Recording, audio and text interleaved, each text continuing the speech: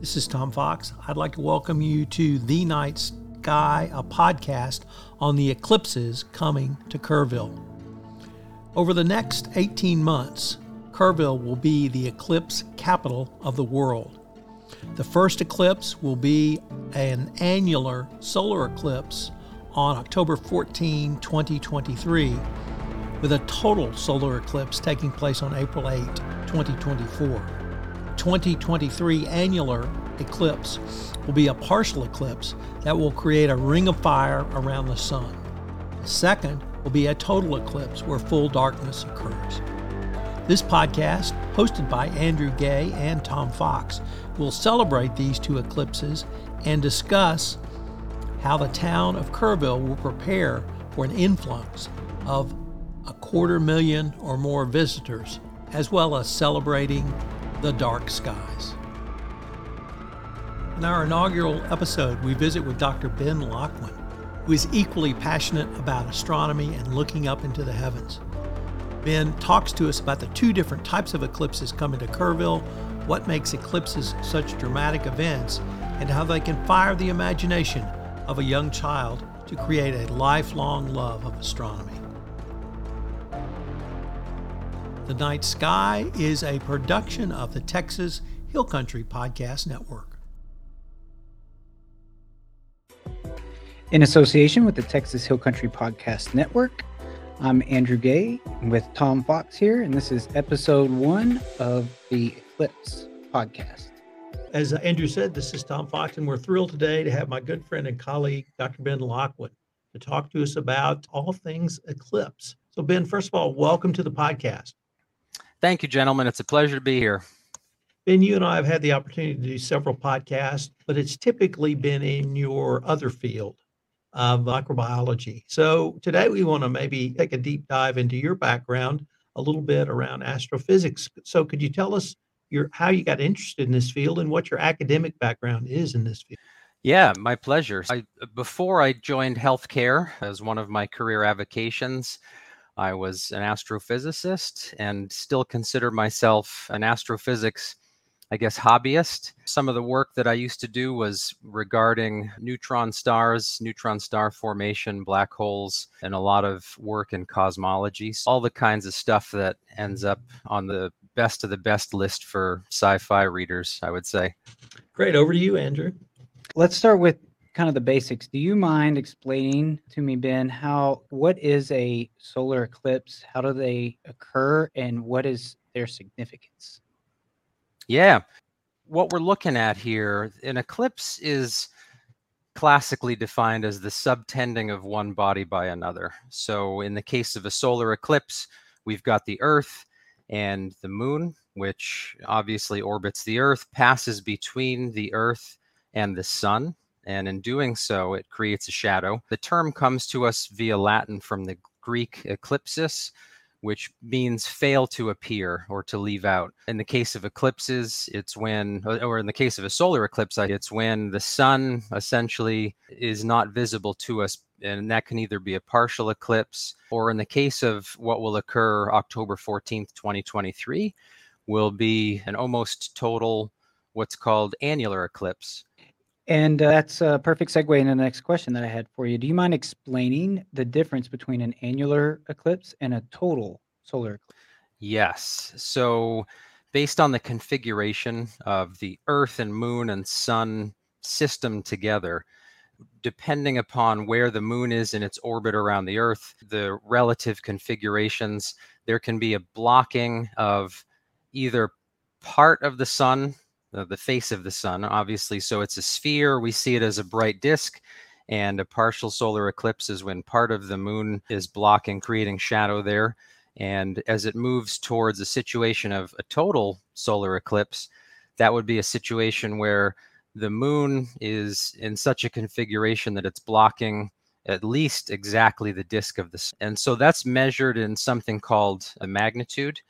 So the magnitude of the eclipse is the fraction of the angular diameter of a celestial body being eclipsed. So for a partial or annular eclipse, it's between 0 and 100%, or I guess a small margin of the sun to 100% of the sun Whereas for a total eclipse, that number is greater than or equal to 100%. So 100% of the sun's surface is blocked by the moon, or even more, because we know what the precise disk size is of the sun. So if the moon presents to us as larger than that, then it's essentially blocking more than 100% of the sun's disk. So we've got situations of partial eclipses. In this case of the upcoming solar eclipse in October 2023, that particular occurrence will have a magnitude of 0.952. So what that means is 95% of the sun's surface will be covered. So the remaining 5% will create what's called the annulus, which is a ring. It's really a more beautiful configuration than a total solar eclipse. It'll create a ring formation as the moon's shadow passes in front of the sun disk, and it creates a pretty spectacular image for us on Earth. And if you can see that image that I don't know if you can see that, but there's the two paths outlined Yes. on the same map. Do you mind just expanding on the significance of, because we're obviously where we're at in the Texas Hill Country is right in the middle of that X, but what is the significance of those two paths creating that X? Is that a common occurrence with two solar eclipses and the way that they cross paths and that sort of thing? Yeah, it is.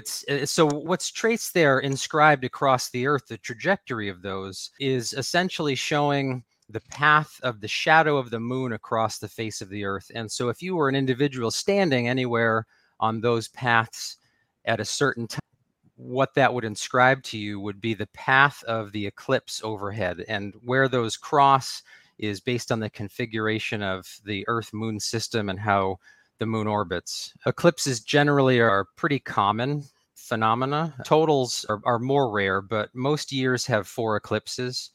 The minimum number of eclipses in a year is 4, and 2 are always solar eclipses. And then because of how the configuration works, the maximum number of eclipses that can take place in a calendar year is 7.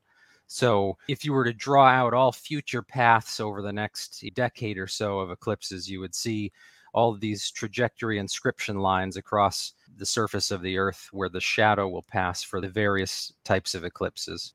So, Ben, originally I wanted to ask you about viewing an eclipse, but I decided that that was perhaps a little narrow and maybe expand it to experiencing the eclipse because I think it will impact a lot of sensory perceptions, but also maybe the popular imagination as well. But could we start with how would you suggest the best way to view the eclipse might be, and then expand into a broader definition or a broader question of experiencing it?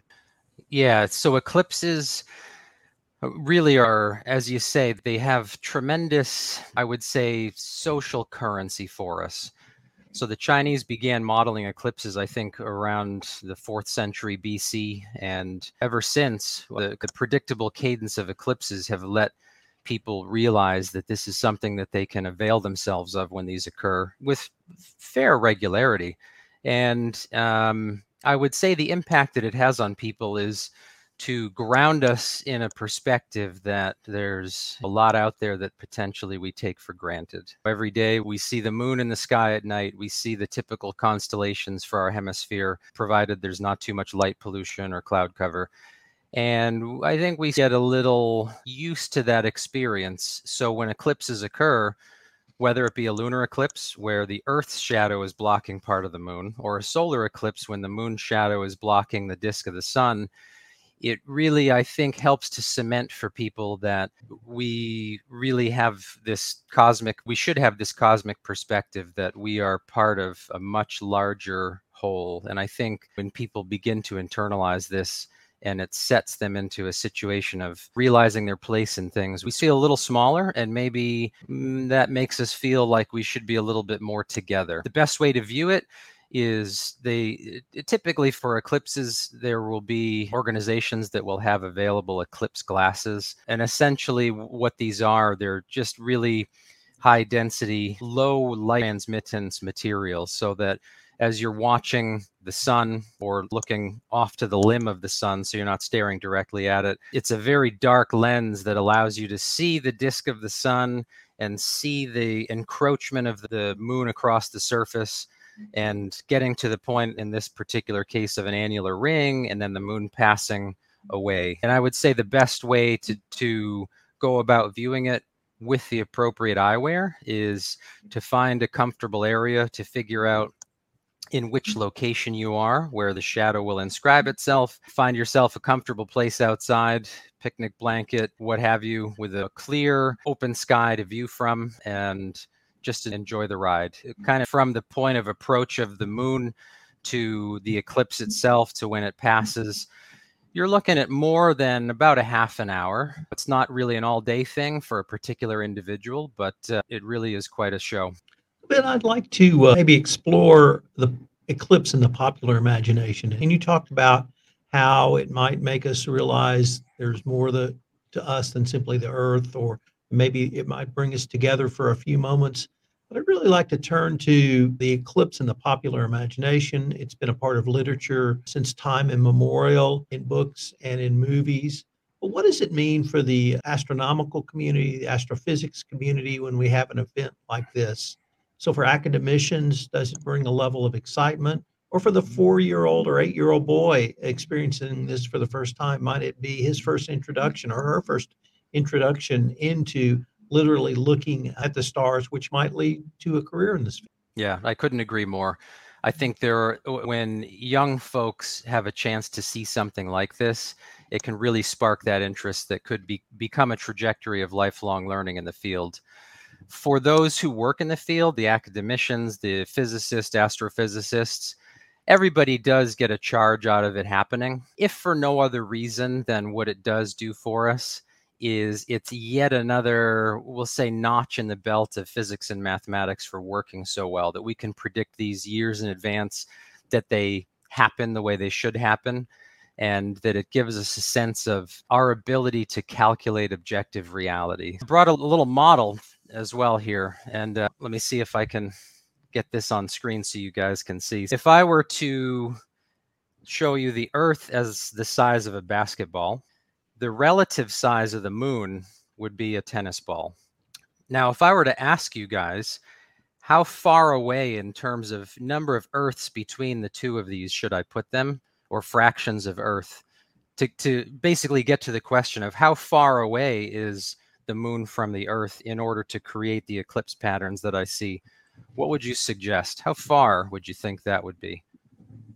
Measured in, how did you phrase that? Measured in? Yeah, Earth diameters, or fractions of an Earth diameter. Tom, you got a guess? I'd say 5. I was going to go 3, but I'll go larger and go 10. Yeah, so it's funny. It seems like when we see the moon in the night sky that it's like you can almost reach it, but then we have the historical knowledge of knowing that we've landed men there before and that we've got another trip planned. It turns out, though, that the moon is about 238,000 miles away, which is about 30 Earths away. So when we see that moon, and when that moon is passing in front of the sun, it's about 30 Earth diameters from us.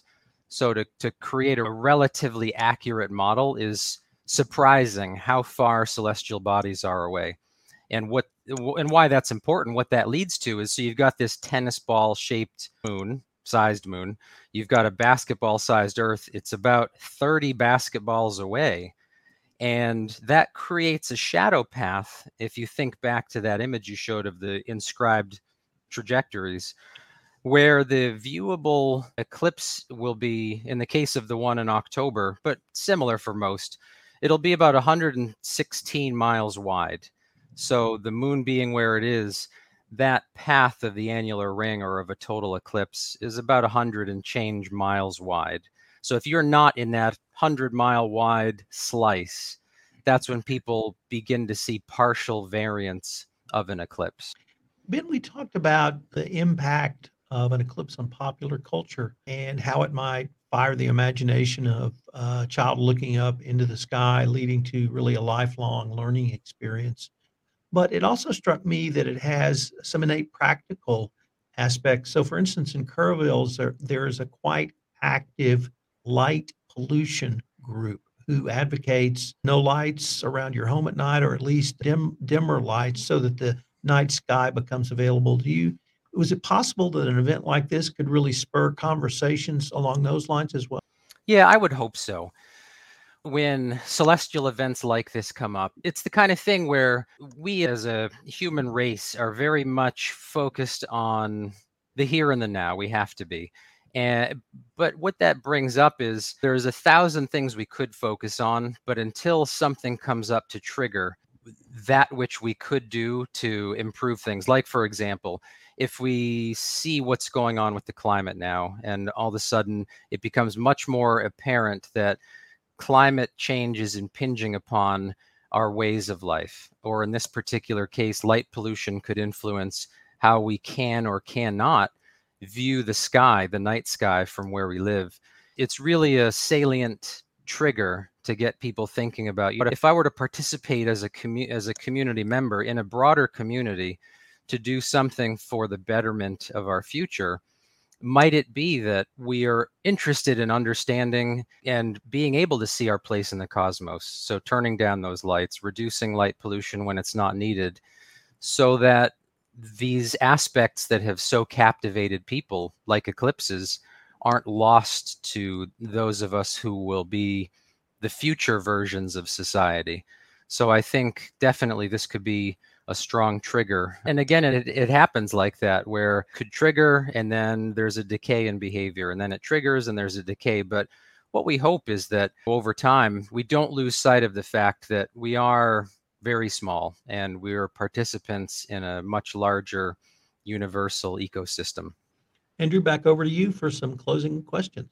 So, Ben, heading into 2023 and 2024, do you have any plans to do any talking or writing about these two solar eclipses? I do, yeah. I think the more opportunities there are which come up as these get closer, I would never turn down an opportunity to talk about it, because I think, almost like what we were just discussing regarding getting the community involved, it's easy to just blow things off as a member of the general public to say, you know what, I'm really busy. Yeah, I heard there was an eclipse on the news.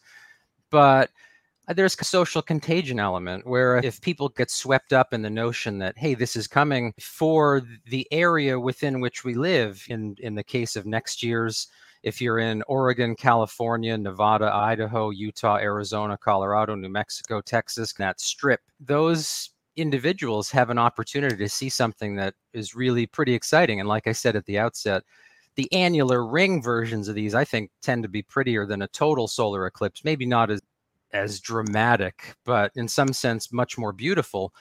And so I think getting people to get socially contagious about it, get the word out to people that these things, though eclipses, though they do happen with predictable regularity, don't always touch everybody.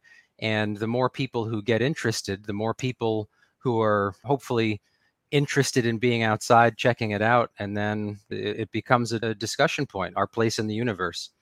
And if this does spur any curiosity in oneself, would you have any suggestions for maybe some reading material, books, or websites to suggest? Yeah, I would say there are a number of good websites that people can check out. Neil deGrasse Tyson always has good coverage of what's going on up in the sky, the night sky, the stars. So he'll certainly be covering it. NASA and their website, nasa.gov, will have subsections that will cover the eclipse, what to expect to see. And then there are magazines like Sky and Telescope and astronomy.com that have lots of good coverage of content about this. So certainly, if viewers are interested, there's no shortage of information about this coming up where they can read more, understand more, and again, hopefully come away with this sense of place, not only on Earth, but also in our solar system and the universe at large. Thank you so much for your time. Thank you for being here and all your words of wisdom. We greatly appreciate it. Pleasure. Thank you, gentlemen. This is Tom Fox. I hope you've enjoyed this inaugural episode of The Night Skies. If you are interested in eclipses, or if you have an eclipse story to share, if you've lived through an eclipse, been through an eclipse, we'd love to have you on our podcast. So please give us a shout out.